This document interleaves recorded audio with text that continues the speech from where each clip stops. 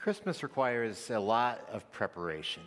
I mean, you think about all the things that need to be done for Christmas. Decorations need to be put up, schedules need to be coordinated, cards need to be sent, treats need to be made, gifts need to be purchased and then wrapped and then perhaps hidden. There are so many preparations that go into Christmas, and if you don't prepare in these ways, you're not going to be ready for Christmas, or at least in the way that Americans typically celebrate Christmas. Even children typically prepare for Christmas, whether it's making projects at school or whether it's writing their wish list or perhaps it's counting down the days to December 25th. I remember back when I was young, part of my preparation for Christmas was gathering snacks and gathering activities into my bedroom because I would wake up so early on Christmas morning that I would have many hours to pass before I could wake up my parents to open the gifts. So I needed something to do. Now, we know a lot about preparing for Christmas in these different ways. But I think we would all recognize that Christmas is not only about the traditions, the family time, the gifts. Christmas ultimately is about Jesus. And we know how to prepare for all these typical ways that we celebrate and observe Christmas. But how do we prepare for what Jesus wants to do in us? How do we prepare our hearts for Jesus? That's what we are looking at today. I invite you to turn in your Bibles to John chapter 1. We are in a series right now where through the month of December we are walking through the first 18 verses of John chapter 1. And the main theme in these verses is this amazing reality of Christmas, that the Creator became part of His creation. The Creator became part of His creation. It's a truth that is just mind-blowing when you really try to get your mind around it. But I want to return to that question of how do we prepare for Jesus, especially in terms of what He wants to do in our lives. Because I think if we really thought about it, we'd recognize that the Creator did not become a part of His creation simply so we could have some nice meals with family and exchange a few gifts and have a few different traditions. I mean, these things are nice, but surely there's more to the story than just that, and that's what we are looking at today. So I'm going to pray for us, and we'll dive in to John chapter 1. Lord Jesus, we thank you that you came into this world. There are so many blessings that resulted from that, including the fact that we no longer have to fear death.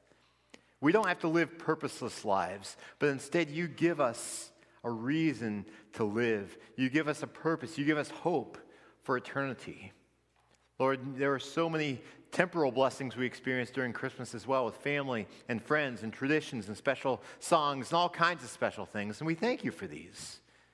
Lord, we do recognize that Christmas can be a challenging time as well. We know that there are those even here in our midst today who are grieving right now, for whom the Christmas season is a time of sorrow, a time of sadness. We pray for your comfort for those who are struggling during this Christmas season.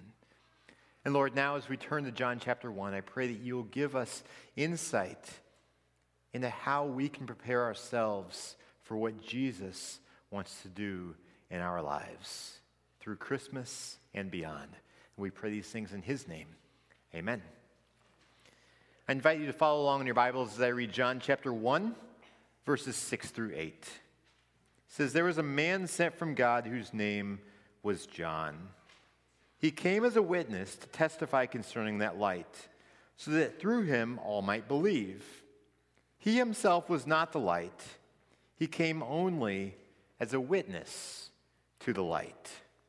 And so these verses are talking about John the Baptist. Now, I want to make a clarification before we go farther in this, that today we are referencing two different men named John. First of all, the book of the Bible that we are reading is called John, and it's named after John the Apostle, who is one of Jesus' 12 disciples. But there's another John, a different John, that we know as John the Baptist. He is the one that we are mainly focusing on today. And verse 6 says that he was sent from God. This is a reference to the fact that he was a prophet. A prophet is God's mouthpiece, delivering God's message to the world. Now, as we're talking about John the Baptist, you might be thinking, well, why are we talking about John the Baptist here? I mean, it's Christmas time. Shouldn't we be talking about Jesus, not John the Baptist? Well, it reminds me of a picture that I took about 2 weeks ago as we were decorating our house for Christmas, and I looked over at the coffee table and saw this. Do you see anything kind of weird in that picture? Yeah, you see Santa right there in the middle? 2 Santas right in the middle of the nativity scene. And Jesus is back there, but it's kind of like he's back there, and then everyone is kind of centered around the 2 Santas. That's what my daughter Tehila set up, and I just looked over there and couldn't help but snapping a picture of it. But you look at this, and the Santas do not belong in the story of Jesus' birth.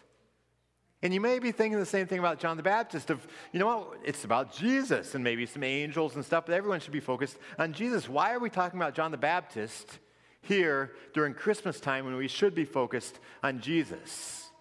And we think, okay, you know what? To make this Christmas scene authentic, we need to get the Santas out of there. I fully agree with that. You probably do too. But John the Baptist, even though we may think, well, no, I don't really know how John the Baptist fits in the birth narrative of Jesus, John the Baptist does fit. We should get rid of the Santas. Do not get rid of John the Baptist from the story of Jesus' birth. Let me tell you why. Think, for instance, of Luke chapter 2. Luke 2 is the classic story of Jesus' birth. It contains just those verses that are read so often around Christmas time. Things like, in those days, Caesar Augustus issued a decree that a census should be taken. Said a few verses later, Joseph went up from the town of Nazareth in Galilee to Judea to Bethlehem, the town of David. It says there were shepherds living out in the fields nearby, keeping watch over their flocks at night. That's where all these verses come from. Luke chapter 2, the classic account of Jesus' birth.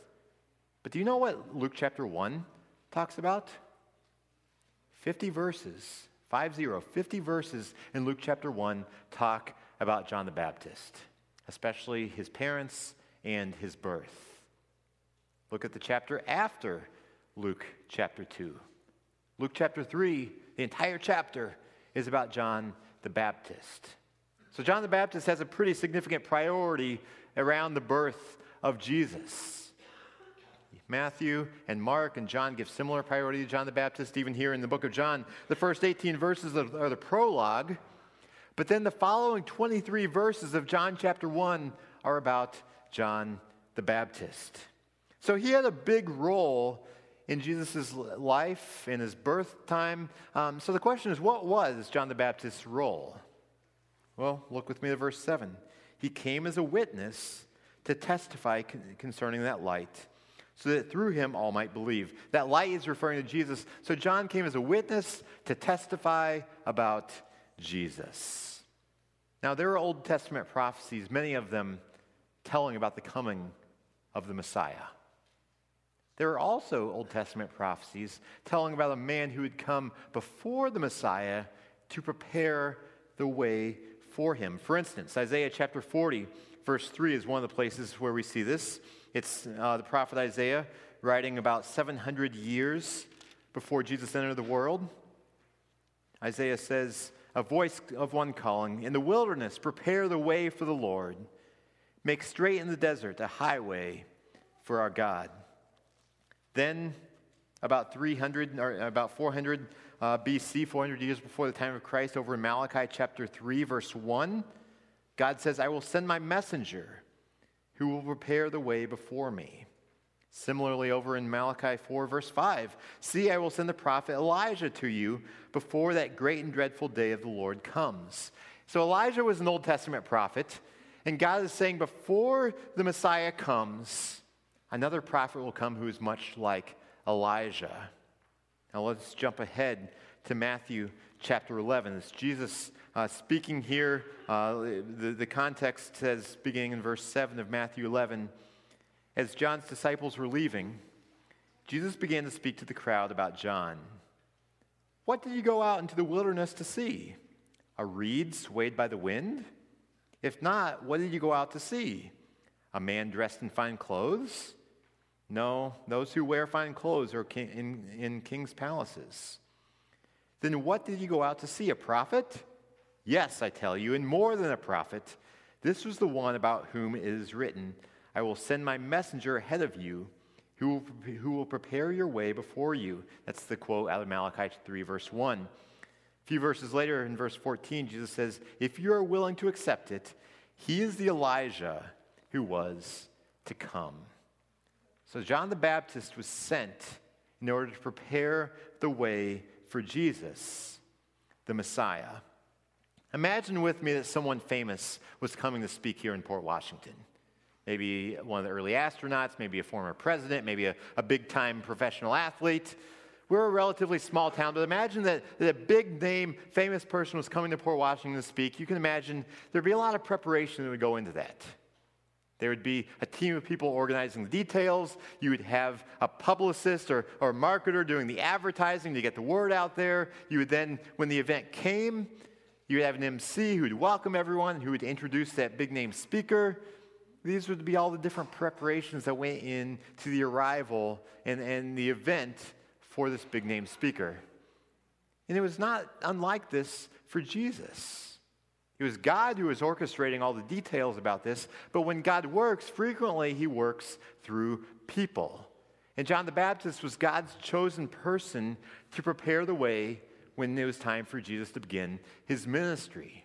John the Baptist was basically like the advertiser. He was like the MC introducing Jesus to the crowds. Now, how did he do this? He did it through baptizing and through preaching. Let's start with the baptizing part. John the Baptist is known for baptizing people. This is why he's called John the Baptist. And John baptized people as a form of repentance, as a symbolized way of saying that they are turning from their ways of darkness. They are turning back to God. It's preparing their heart for the coming of the Messiah. That is the baptizing part that John was doing. Baptizing to symbolize the repentance that they were supposed to be doing, turning from their sin, turning back to God to prepare them for Jesus. John the Baptist also preached. He preached a lot about repentance, but he also preached about Jesus. Remember, it said that he came as a witness to testify concerning that light. For instance, over in John chapter 1, verse 29, John sees Jesus coming in the distance, and he says, "Look, the Lamb of God who takes away the sins of the world." He's testifying about Jesus. Down in verse 34 of John 1, John the Baptist says, "I have seen and I testify that this is God's chosen one." He's testifying about Jesus, preparing the way for him. Remember, it says he came as a witness to testify concerning the light so that through him all might believe. He himself was not the light. He came only as a witness to the light. Now, for John the Baptist in his ministry, there was a lot of hype around him. Crowds were flocking out to him. I mean, he was in the wilderness, but lots of people, including big-time leaders, were coming out to him. He was drawing a huge crowd. He was popular, but he didn't let all this go to his head. Instead, John the Baptist rejoiced in the greatness of Jesus. This is why down in verse 15 of John chapter 1, it says that John testified concerning him. He cried out saying, "This is the one I spoke about when I said, 'He who comes after me has surpassed me because he was before me.'" Now, back in that culture, many people probably assumed that John the Baptist was preeminent over Jesus because John the Baptist was a little bit older. John the Baptist had been in ministry a bit longer. On top of this, John the Baptist at first had more followers than Jesus had. So people may have assumed, well, John the Baptist is actually greater than Jesus is. But John said, no. No, you need to understand something here. Jesus, even though he comes after me in ministry, he actually is greater than I am because he was before me. Now, what does this mean? You probably would have confused some of the people there. But John the Baptist understood the truth that's contained in John 1:1, where it says, "In the beginning was the Word, and the Word was with God, and the Word was God." John the Baptist had at least an inkling that Jesus is more than just a human, more than just a prophet. He had some inkling that Jesus was the creator who became part of his creation. That's how Jesus was before John the Baptist. And this just caused John the Baptist to, one, be overwhelmed and overjoyed in Jesus' presence, but also very humble. For instance, over in verse 27 of John 1, John says, "He is the one who comes after me," speaking of Jesus, "the straps of whose sandals I am not worthy to untie." Do you hear that humility there? In that culture, feet were dirty. And if you had sandals on your feet back in that culture, if you did not untie them yourself, the only person really who would be untying this is the lowliest of servants. But John the Baptist here is saying that I'm not even worthy of untying the sandals of Jesus' feet. And he's not, in saying that, he's not getting down on himself. Instead, he's just talking about the greatness of Jesus. He's enthralled with the greatness of Jesus. Remember that story earlier where I was talking about a famous person who had come to Port Washington to speak, and how you had an MC who was going to introduce them and then turn the microphone over to them to let them speak. Imagine in that scenario if the MC was starting to introduce that famous person, but then rather than handing over the platform, instead, kind of began to share some of his own stories. So it's the MC up there talking, just kind of hogging the microphone, telling some stories, maybe from childhood or some of the trials that are going on in his life right now, maybe getting on the soapbox about something he's really passionate about. And then at the very end, when he's finally done with the microphone, he hands it over, and that big-name person who everyone's come out to see only has a couple of minutes left to speak. That probably wouldn't go over very well, would it? No, that's not the role of an MC. Now, John the Baptist, he knew his role well. He was like a marketer for Jesus. He was like an MC for Jesus, introducing him to the crowds, getting everyone ready for Jesus. But he knew when it was time to get off the stage, to let Jesus shine in the limelight. John, in John chapter 3, verse 30, he said, "He," meaning Jesus, "he must become greater, and I must become less." John perfectly fulfilled the role to which God had called him. It was a role that was preparing the way for Jesus and exalting him. Now, I said earlier that we know quite well how to prepare for the typical Christmas activities. I mean, we do. Whether it's decorating for Christmas, whether it's making the special treats, getting the cards out there, buying gifts, most of us are probably quite well versed in how to prepare for that part of Christmas. But the bigger question is, how do we prepare our hearts for what Jesus wants to do in and through us?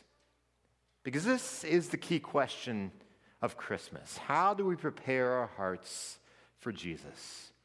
Earlier we sang the song "Joy to the World," which says, "Joy to the world, the Lord has come, let earth receive her King. Let every heart prepare him room."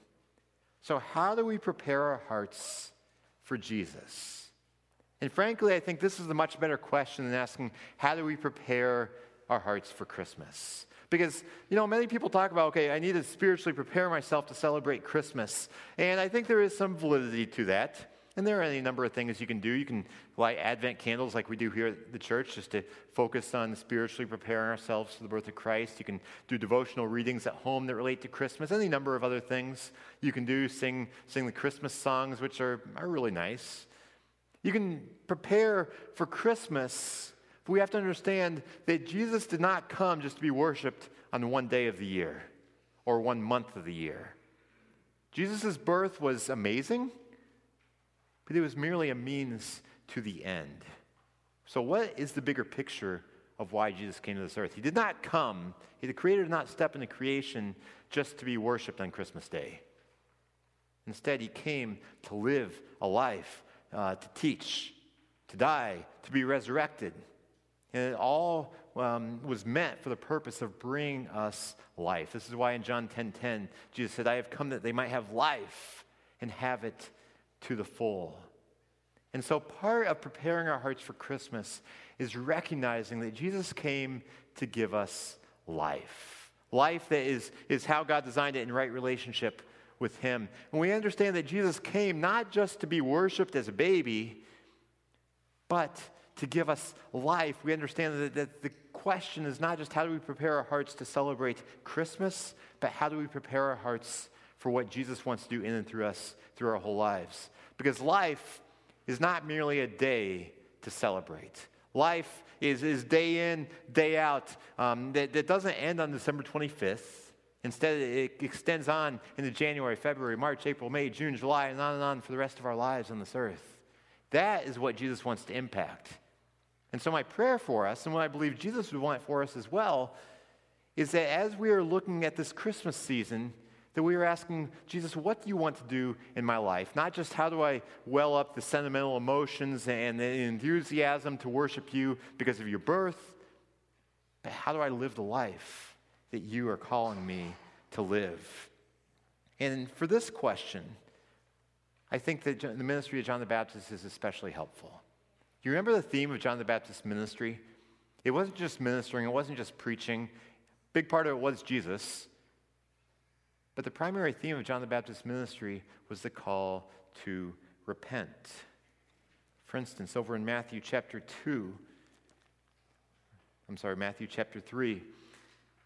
we see John the Baptist. It says, "In those days, John the Baptist came preaching in the wilderness of Judea and saying, 'Repent, for the kingdom of heaven has come near.'" So it's a call to repent. Jesus, when he came on the scene, said basically the same type of thing. Mark chapter 1, verse 15, Jesus said, "The time has come." That's meaning, you know what? You all have been waiting for centuries for the Messiah to come. The time is now, Jesus is saying. He says, "The kingdom of God has come near. Repent and believe the good news." It's the same call to repent and to believe the good news of what Jesus is doing. And so we have to understand that repentance basically is doing a U-turn. It's that when we recognize that we are straying from God, whether it's with our whole lives or whether it's just with one part of us, attitude, action, words, that we repent. We do a U-turn. We come to that point of surrender of saying, "God, not my will, but yours be done." That's what repentance is. And that needs to be a daily repentance and a daily surrender to God. So this is the other aspect of preparing our hearts for Jesus, turning into God in daily repentance and daily surrender. So let me just ask a few questions that relate to preparing our hearts, not just for Christmas, but for what Jesus wants to do in and through us through the rest of our lives. Do you find yourself holding tightly to your money, your schedule, your popularity, or your dreams? To prepare your heart for the fullness of what Jesus has for you, it's vital to repent and to surrender to him. Is there an ugly attitude that keeps rearing its head in your life? Maybe bitterness, anger, pride, selfishness, or greed. To prepare for the fullness of what Jesus has for you, it is vital to repent and surrender to him. Is there a sin in your life that you secretly enjoy and want to keep in the darkness?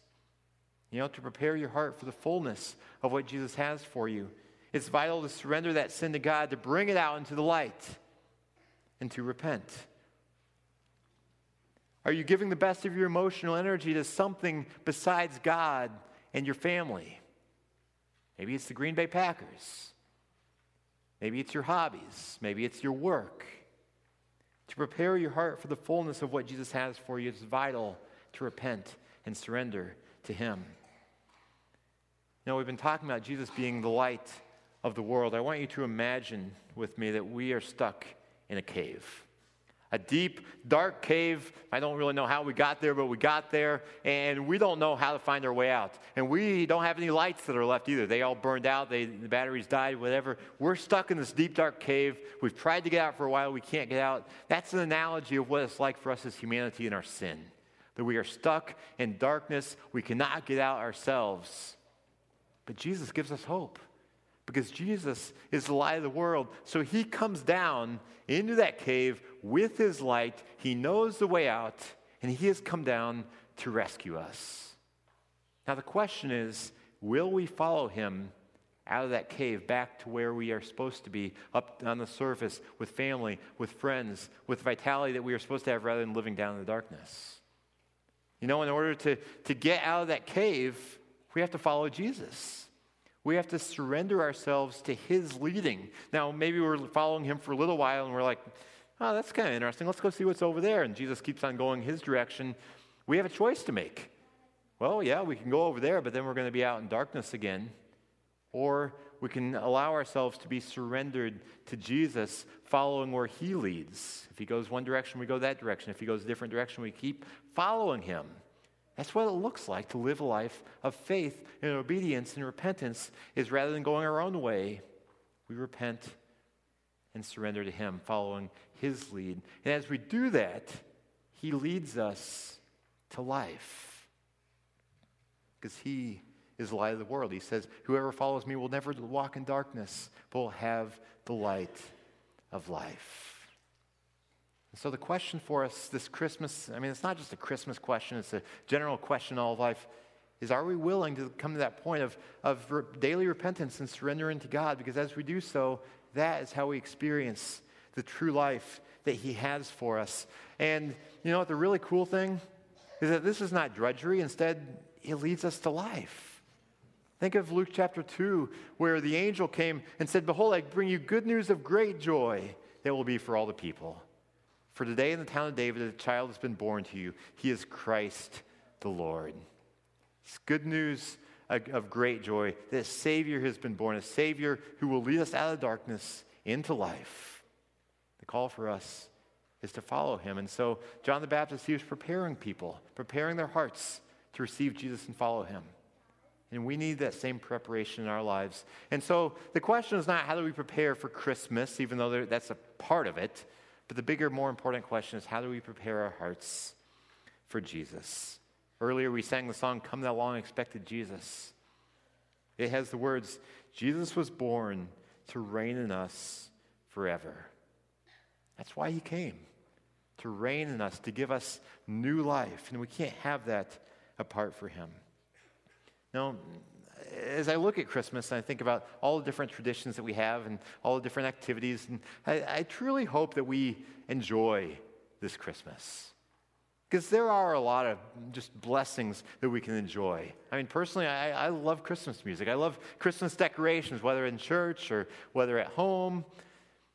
I think of all the fun activities. You probably have activities with family and friends, parties, stuff like that can be very enjoyable. I hope that we truly enjoy these things. I think about stuff here at church. I'm looking forward to the birthday party for Jesus next week. I'm the one organizing this trivia game. I did this a few years ago. I had a ton of fun with it. Learned some good things about it, too, to make it even better. I'm looking forward to that. I'm looking forward to caroling and the potluck next week. Personally, I'm looking forward to a Christmas party at our house on Friday. We have we have an open invitation to young adults, families here in the church, once a month to come to our house for a potluck. We usually have a pretty good sized group there for that, just potluck and social night. We have a Christmas party this Friday. At last I heard, we had 64 people RSVP'd for it. It's a sizable Christmas party. Most of them are from the church, some from outside in the broader community, which is really, really cool. I'm excited for things like this. These are good things. I hope that we genuinely enjoy all these typical activities and traditions of Christmas. They are good. But I pray that in the midst of all these good things, that we will not lose sight of the most important thing. Because all these other things, they require a lot of time and attention in terms of the preparation for those things. But I pray that we'll also be preparing ourselves for Jesus and the work that he wants to do in and through us, not only during this Christmas season, but beyond as well. I want to close us this morning with a couple of verses that come from Luke chapter 1. Remember, Luke 2 is the birth account of Jesus.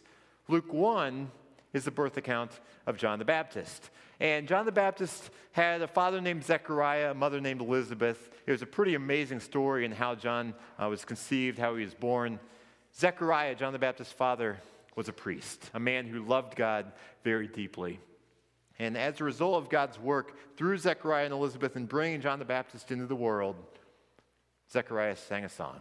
He created this song. Let me read for you the ending of it. He's singing it about John the Baptist, his son. He says, "And you, my child, will be called a prophet of the Most High.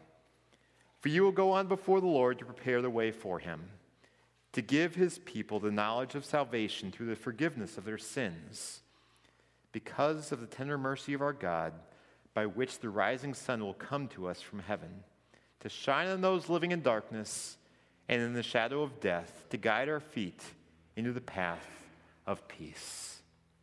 Jesus is the light of the world. He came to give us life and peace and joy and hope. Let's pray. Lord Jesus, we thank you that you